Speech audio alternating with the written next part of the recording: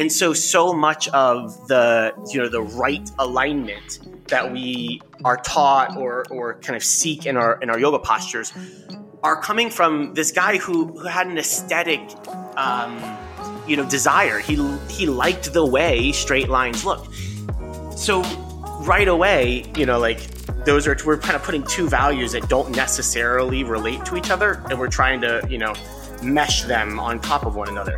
The body, which has no straight lines and has, no inherent right angles and has no fixed points, on top of a visual that looks really good when you can, get your thigh parallel to the world and your knee at 90 degrees. And there's a visual beauty to that. And I don't disagree with that, but yoga it's not a visual, it's not an aesthetic practice like that. If you want an aesthetic practice, go do dance.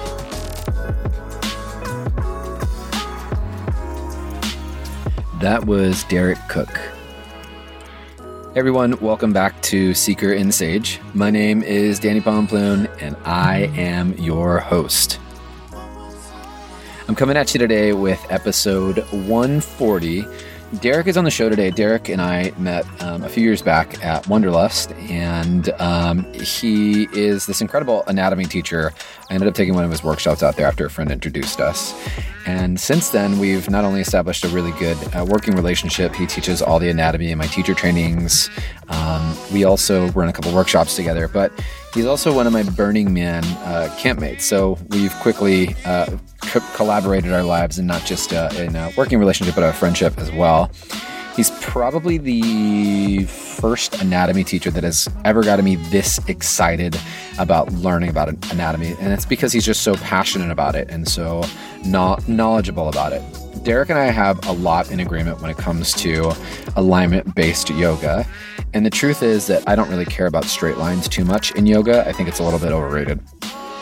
So we get into alignment-based yoga and why it's one way to look at it, but it's not the whole entirety of a yoga practice itself. I feel like I'm about to ruffle a lot of feathers. A lot of you yogis out there are probably like, what? But anyway, that being said, it's nice to have a different perspective. It's nice to understand how the body works. And I hope that you enjoy this episode where we get to kind of dive in a little bit about something I'm so passionate about. It's about teaching my version of alignment. Hey, so the show is, of course, run and loved on by you, and without you, this show would not be possible. You can head over to our Patreon page, which is dannypomplun.com/support, and we just ask that you can make a little donation there, and for less than the cup of coffee a week, $2, you could support the show, or you can do it for $5.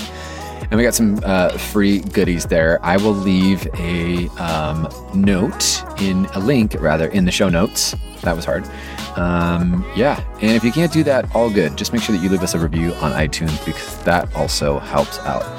Without further ado, enjoy episode 141 with Derek Cook.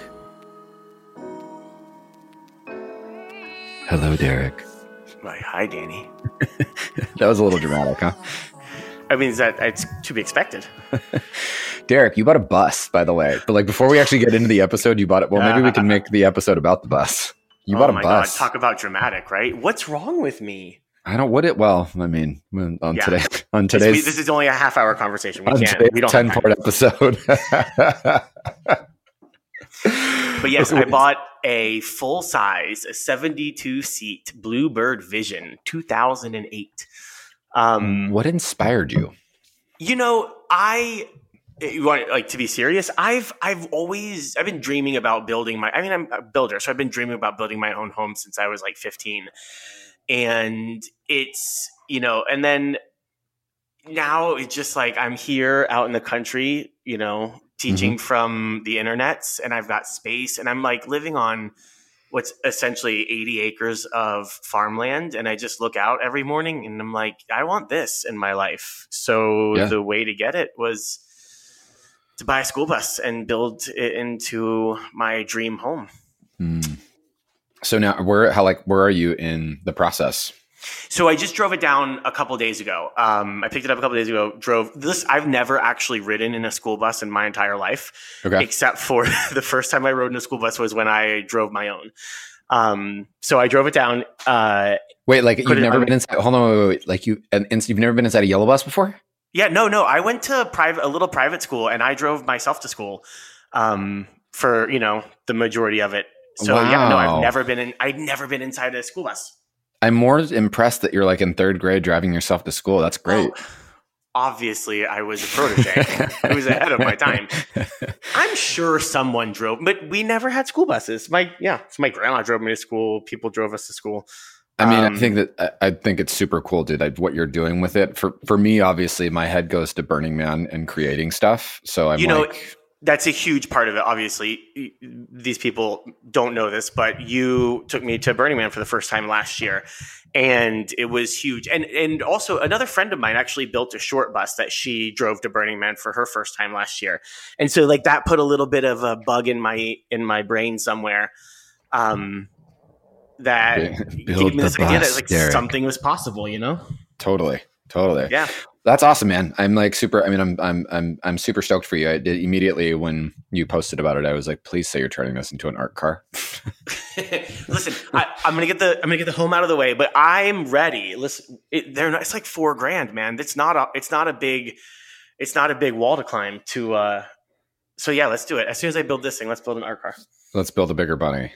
Yeah, let's build a bigger bunny. Those of you that don't know, we're going to need a bigger bunny. We're going to need a bigger bunny. My Burning Man camp is called the Sacred Hare, and our art car is a pink bunny. It's built off the base of a golf cart, but anyway, it's a pink bunny that drives around Playa and plays loud music and serves ice cream. It's really fun. And her name is Gladys Bright. Right, you can't forget that part. You cannot. She's bright AF. Gorgeous. Yeah, she's gorgeous. All right. So Derek, let me properly introduce you. I mean, there's definitely you in the introduction, but like you and I, we met at Wonderlust through our friend, and we kind of just had this, this connection. And then as I started to get to know you, what I started to really resonate with you was your passion for anatomy. And I say this all the time, but there's no one in the world that has ever got me as excited about anatomy as you have. Because anatomy can be really boring. It's like, go and remember this thing. Yeah, it's like dry and a lot of data. Yeah.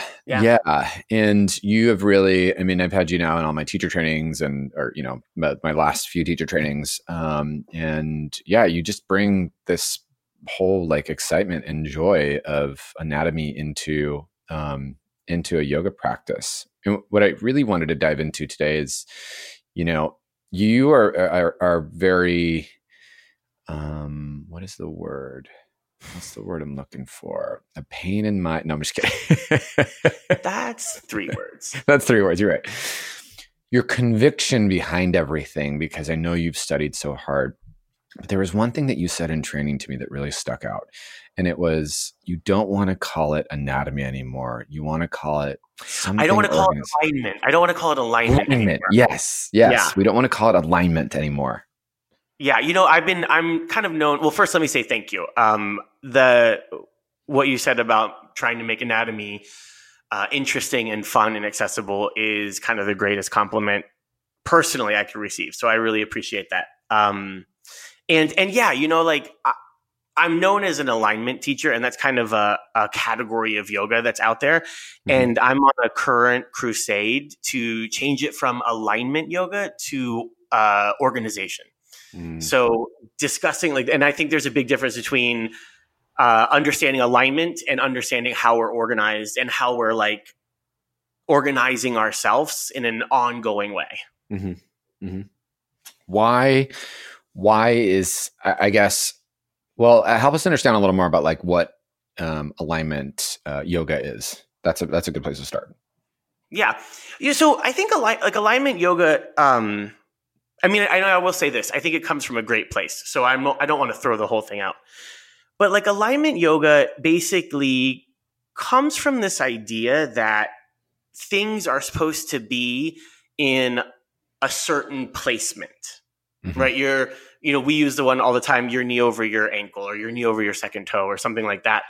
And that when you put the body into specific and correct placements, then you receive whatever the intended benefit of either the pose or the transition or the shape or whatever you want to call it. Your placement of your body parts allows for the desired outcome. And I think that's kind of, it's a good start, but it's looking at us from the outside in. Right. And it's largely aesthetic, or even when these alignment cues or ideas are founded or based in what we think of as functional movement, it's still like an outside in approach. And, we know that it's not an outside in practice, it's an inside out practice.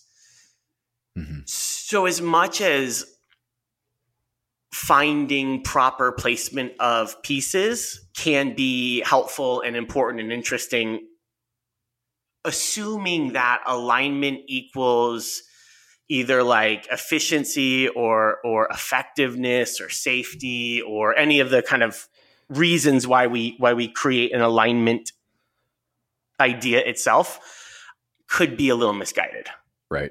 Yeah. I think that, I've said this before, it's a bold statement and I always ruffle feathers when I say it, but I don't really care about straight lines too much in yoga. I think bent things are beneficial. At least where I'm at in my practice these days, straight lines don't really make that much sense to me. I feel like I can access other areas of my body, not just being like, well, this needs to stack over this. And if you don't stack over this, you like stack your knee over your ankle or your leg's going to fall off. Right. Well, and there's so much you just talked about in there. And the first one, straight lines, like there's no straight line in our body. Yeah. Even like the big bones that we think are straight, they're curved and twisted and crooked, and they should be. So the idea of why should they be? Okay, that's a good question. But hold on. Wait, yes. Yes. Should we put a pin in that? Okay. Yeah, put a pin in that for 2 seconds. Okay. A lot of the alignment. Okay, so alignment yoga really largely comes from Iyengar yoga, and Iyengar being a specific lineage. Mr. Iyengar founded it and came up with these ideas. And sort of like a compendium of shapes and angles. And the thing about Mr. Iyengar is he loved straight lines and he loved 90-degree angles. And so much of the right alignment that we are taught or kind of seek in our yoga postures are coming from this guy who had an aesthetic desire. He liked the way straight lines look. So right away, we're kind of putting two values that don't necessarily relate to each other, and we're trying to, mesh them on top of one another. The body, which has no straight lines and has, no inherent right angles and has no fixed points, on top of a visual that looks really good when you can, get your thigh parallel to the world and your knee at 90 degrees. And like, there's a visual beauty to that. And I don't disagree with that, but yoga it's not an aesthetic practice like that. If you want an aesthetic practice, go do dance which all are great ideas, but that's an aesthetic practice. That's like, there's nothing necessarily good for you about the kind of point of a foot that someone like Misty Copeland can get, right? It's not necessarily like physiologically advantageous. However, it looks beautiful. And so there's the value in it. What we're trying to do in yoga isn't necessarily it looks beautiful. Yeah. Right. So why aren't there straight lines? Because we're actually, well, this is getting deep, but we grow in spirals. Yeah. Everything from like the first cell division happens in a spiral. Even, and this is more of like a conceptual idea, so I take it with a grain of salt. But like even your DNA, the very like building blocks of our growth and structure is a helix. So bones grow in spiral form. Things spiral around each other. and because of that, there's no need for there to be any straight line, and there's really nothing encouraging growth in a straight line. I feel like for me, what's really shifted like my practices is the concept of taking all of that energy that we tend to just fling out and really draw it inwards. When I first really understood the cue of root to rise, that's what really shifted it for me. Like to feel the muscle.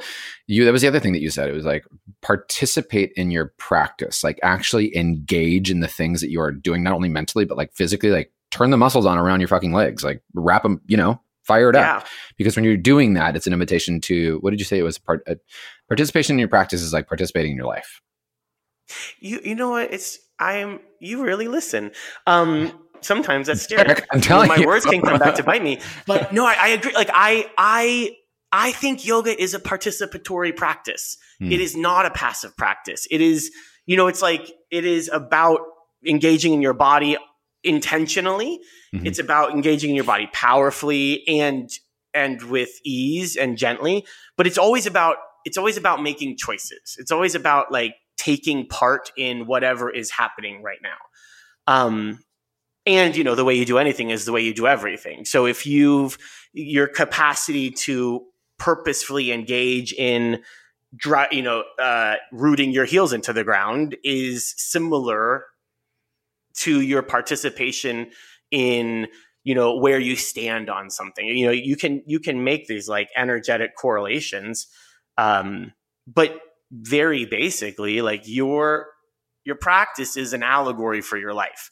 Mm-hmm. And so if your practice becomes disconnected and passive and at the whim of a shape or at the whim of a shape, then there is a potential relationship to a sort of disinterested, passive approach to whatever else you're doing.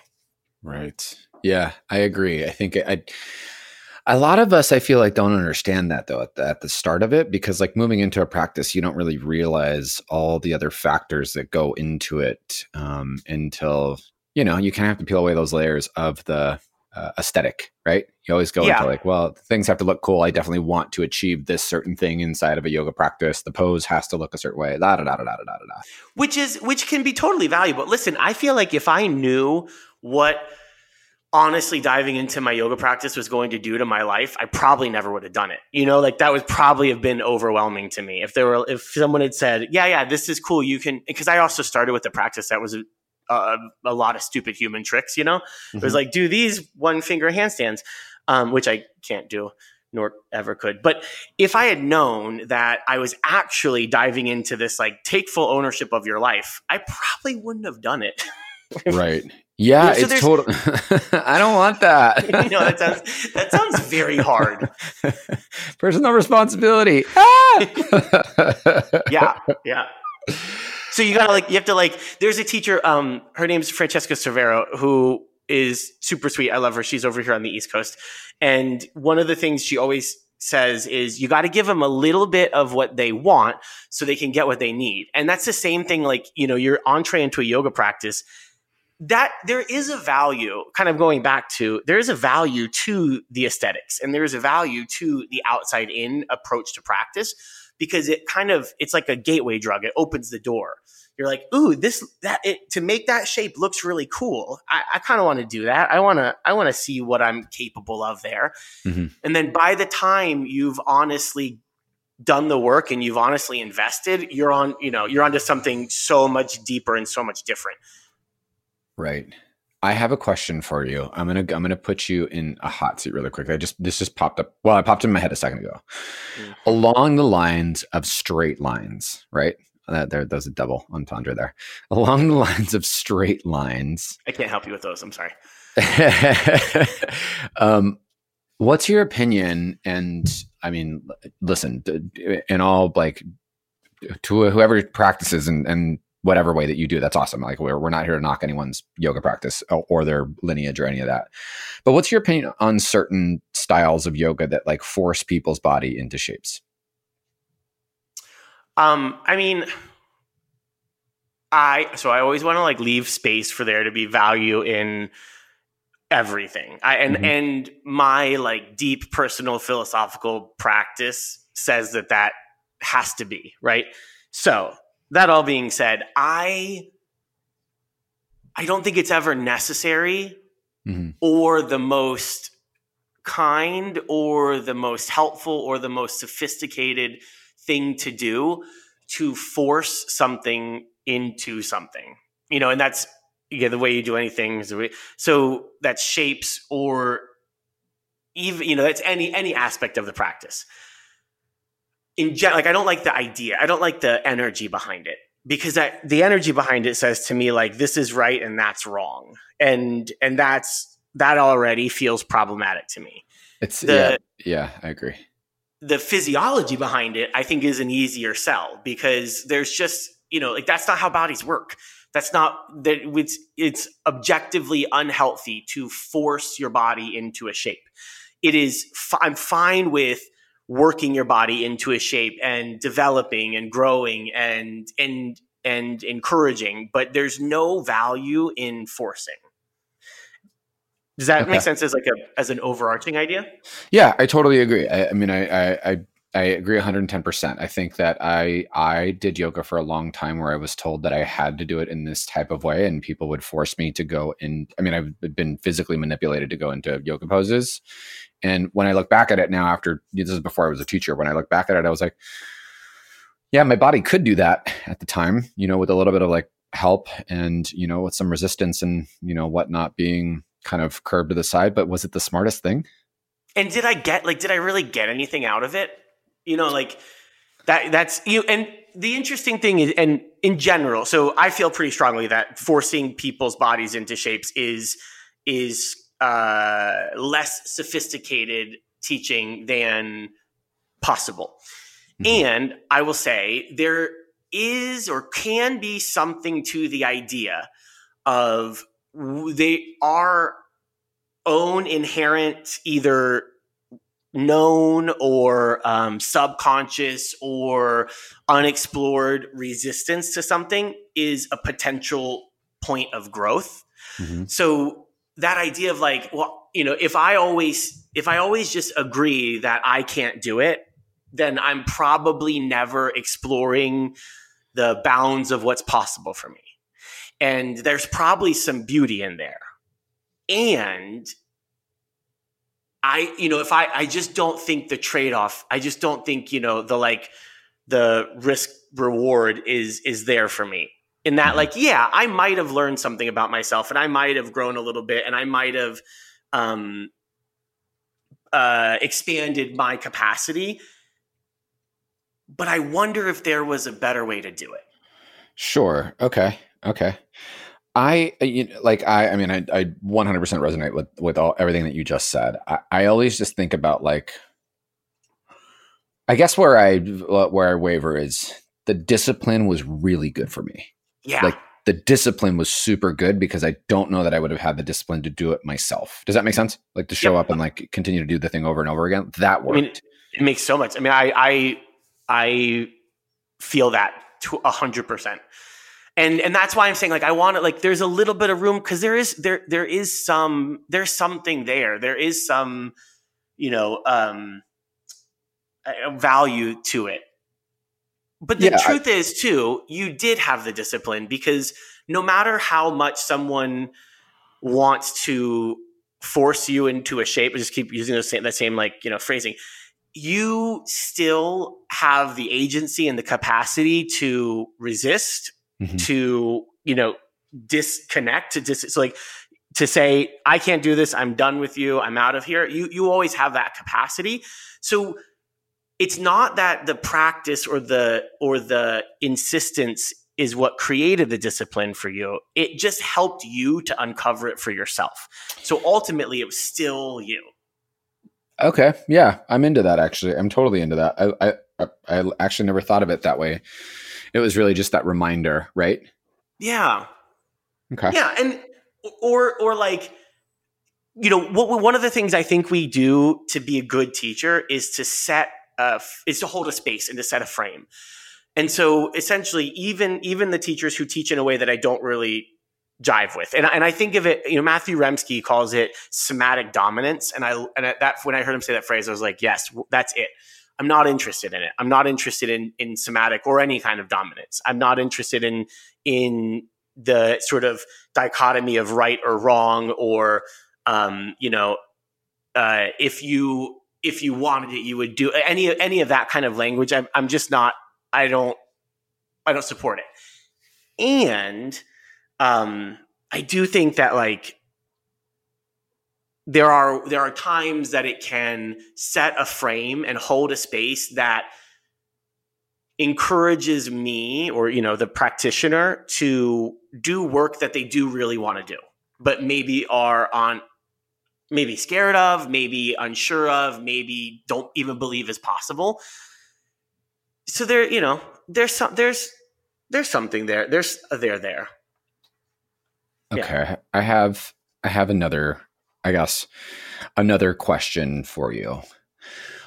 When kind of switching gears to all of this, the right or the wrong way to do the yoga, the poses, and whether straight lines or whatever it is makes sense or they don't, right? Why do you think there's so many blanket cues out there? Why do you think there's so many bad blanket cues out there? Because human bodies and human bodies and human movement are complicated and complex and nuanced and individual. But we, like as a yoga teacher, are often in the middle of a room of anywhere between 2 to 60 to 600 people. And there is no such thing as a cue that is actually appropriate in the moment and effective to all 600 people.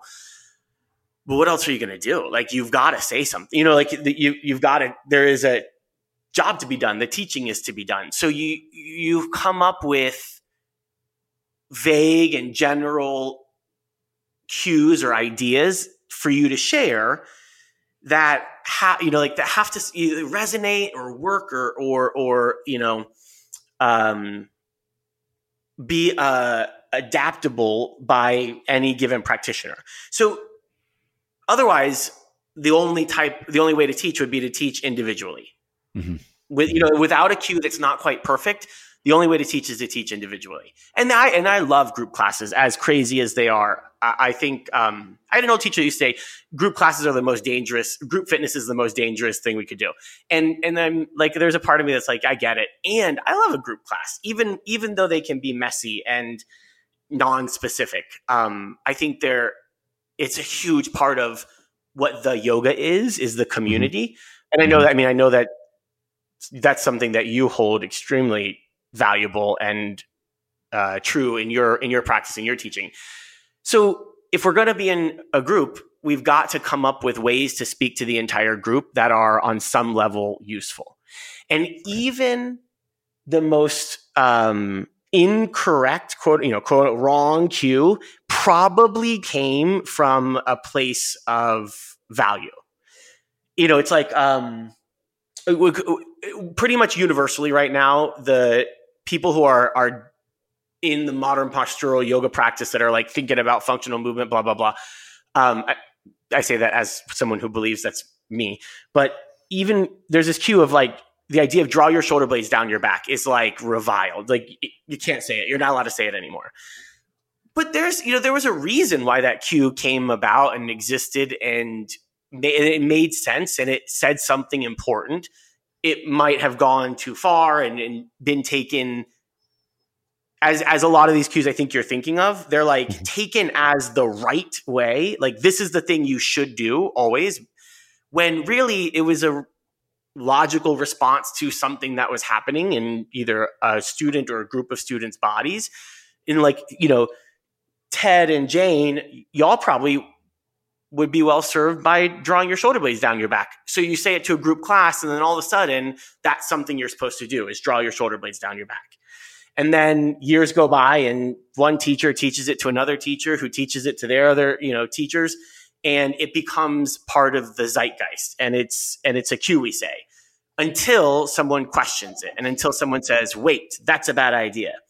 And then the center of gravity shifts. And now we're not allowed to say that cue anymore. It's too late. Yeah. Yeah. Yeah. I think it's important to understand, I mean, as a practitioner or a teacher, why the cue is actually happening. Exactly. Why do I want to draw my shoulder blades down? Like, why were you telling me to do that? And as teachers, that's our job. Like, as teachers, our job is to take the cues from our teachers. Because how else do we learn? I mean, take the things that our teachers have said and that we've played within our bodies and we have a connection to, and then we teach them to other people. Mm-hmm. And that must come with, in my opinion, in my belief system, that must come with curiosity as to why we're doing it. Mm-hmm. Like, the curiosity is crucial. Yeah. I think that at some point there's a place in practice where, I mean, I find myself doing it all the time, right? Like, how many things do I have to say in a yoga practice?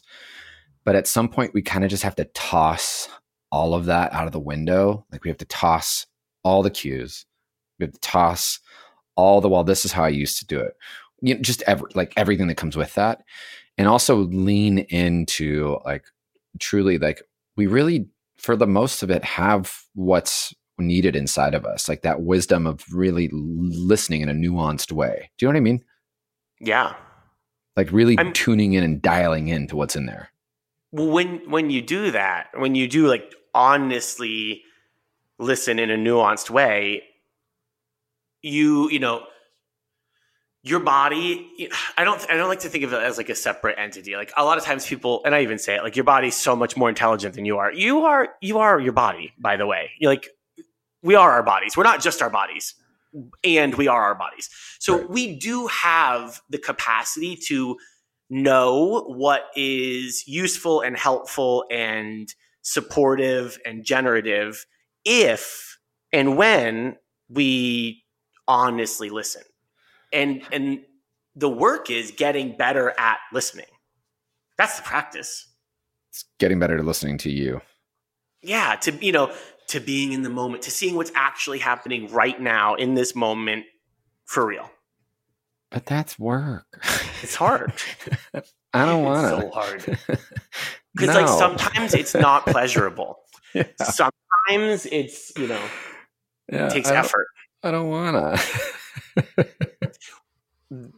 Which is why then I love to go to classes where they just tell me exactly what to do and that I'm wrong when I can't do it. That takes all the pressure off of me. Wow. I see what you just did there. Ooh, awkward. I'm going to go cry now for a little bit. Thanks. So what, I guess, as both students and practitioners, with everything that is out there, like, what do we do? How do we figure it all out? How do we decipher it? I don't know. It's a really good question. You know what I mean? Yeah. No, I mean, I think you approach it with curiosity and with an understanding that there's a great wide field between, so there's a Rumi quote just popped into my head, but this idea of like right doing and wrong doing, and the truth is somewhere in the middle.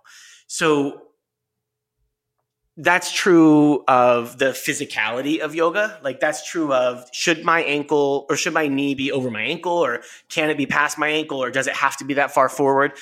And it's true of the like meta physicality of the yoga, of like, this is right and this is wrong and this is good for me and this is appropriate versus this is indulgent or unhelpful or performative. That somewhere in between, like somewhere in all of that is the practice. And if we come onto our mat with a desire to be right, that will be difficult. Right. It's just as difficult as if we come onto our mat with a belief we could never be right. Huh. I'm like, I need a hard pause on this one. Yeah, that went. I got heavy fast. Ooh. Yeah. So I gotta go cry a little bit now. Wow. I never thought about. I feel like every time I don't know, I guess, the podcast is called Seeker and Sage. You know what I mean? So there's definitely something in me that's in that. But I feel like every time I show up, it's just in such a different way. And even the knowledge that I had before is so different now. And even, like recognizing that I could go into a yoga class and teach really the same sequence, right? The same series of poses, and teach that class never the same ever. Because I could teach to a muscular activation. I could teach to the articulation of a joint.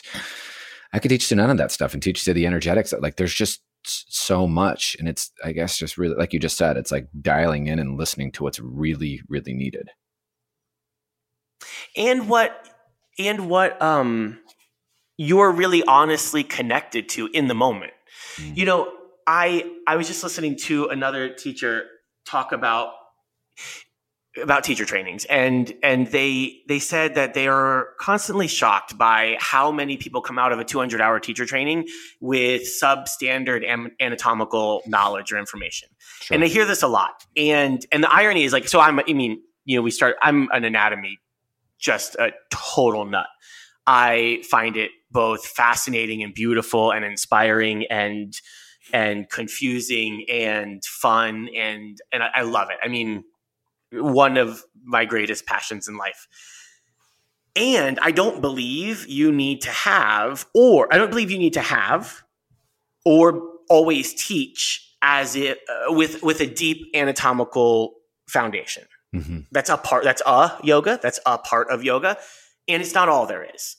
I think that you could, just like you said, like you could teach the same class, talking about alignment, or, if you want to be cool like me, about organization. You could teach that class then talking about the energetics. You could teach that class talking about the emotions. You could teach that class talking about the gods and goddesses that underpin it. You could teach that same class with a completely different perspective every time, and always be teaching a really useful, beautiful yoga practice. In order for that to be true, is like honesty is required. Mm-hmm. So if you're going to teach that class and teach about anatomy and biomechanics and functional movement, then have an experience of it. If you're going to teach that class and you want to talk to what's going on in your heart, like, have that experience of it, and teach to what is true for you. In that, I guess in that moment. Yeah.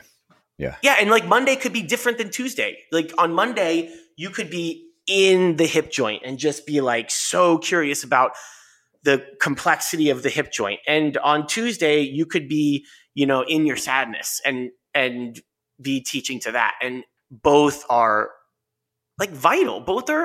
You can't have a yoga practice without all of them. Mm-hmm. Yeah. They're all important in their own different way. Yeah.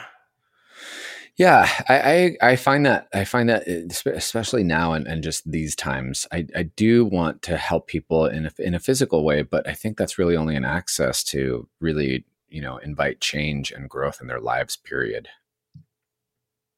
I mean, I feel that to be true. I know that was and still is true for me. I mean, I got interested in anatomy because I had never had an experience of my body before I got into yoga. Before I got into yoga, like, I didn't move around. I didn't work out. I didn't exercise. I was not physical. I was an engineer, a carpenter. And so I didn't have any like experience of what it was like to have this body. As a matter of fact, I didn't like this body. I did everything I could to disassociate from it. I mean, everything. And that's why for me, when I got into yoga, the access point for me was the engineering of it, the how it works and why it works. That's how my brain works. That's what I love in general. And so it was my way into everything else. And it's a valuable way in. And I think it works for a lot of people, but it doesn't have to be that, and it doesn't have to stop there. Mm-hmm. Yeah. I mean, the anatomy stuff is, it's an important, like, I guess to kind of just sum this, like it is important to an extent, but it's not everything. And from a teacher's perspective too, it's nice that we know big words, but do our students really care about those big words? are we serving them by using those big words? Ooh. Or are we serving ourselves? That was so real.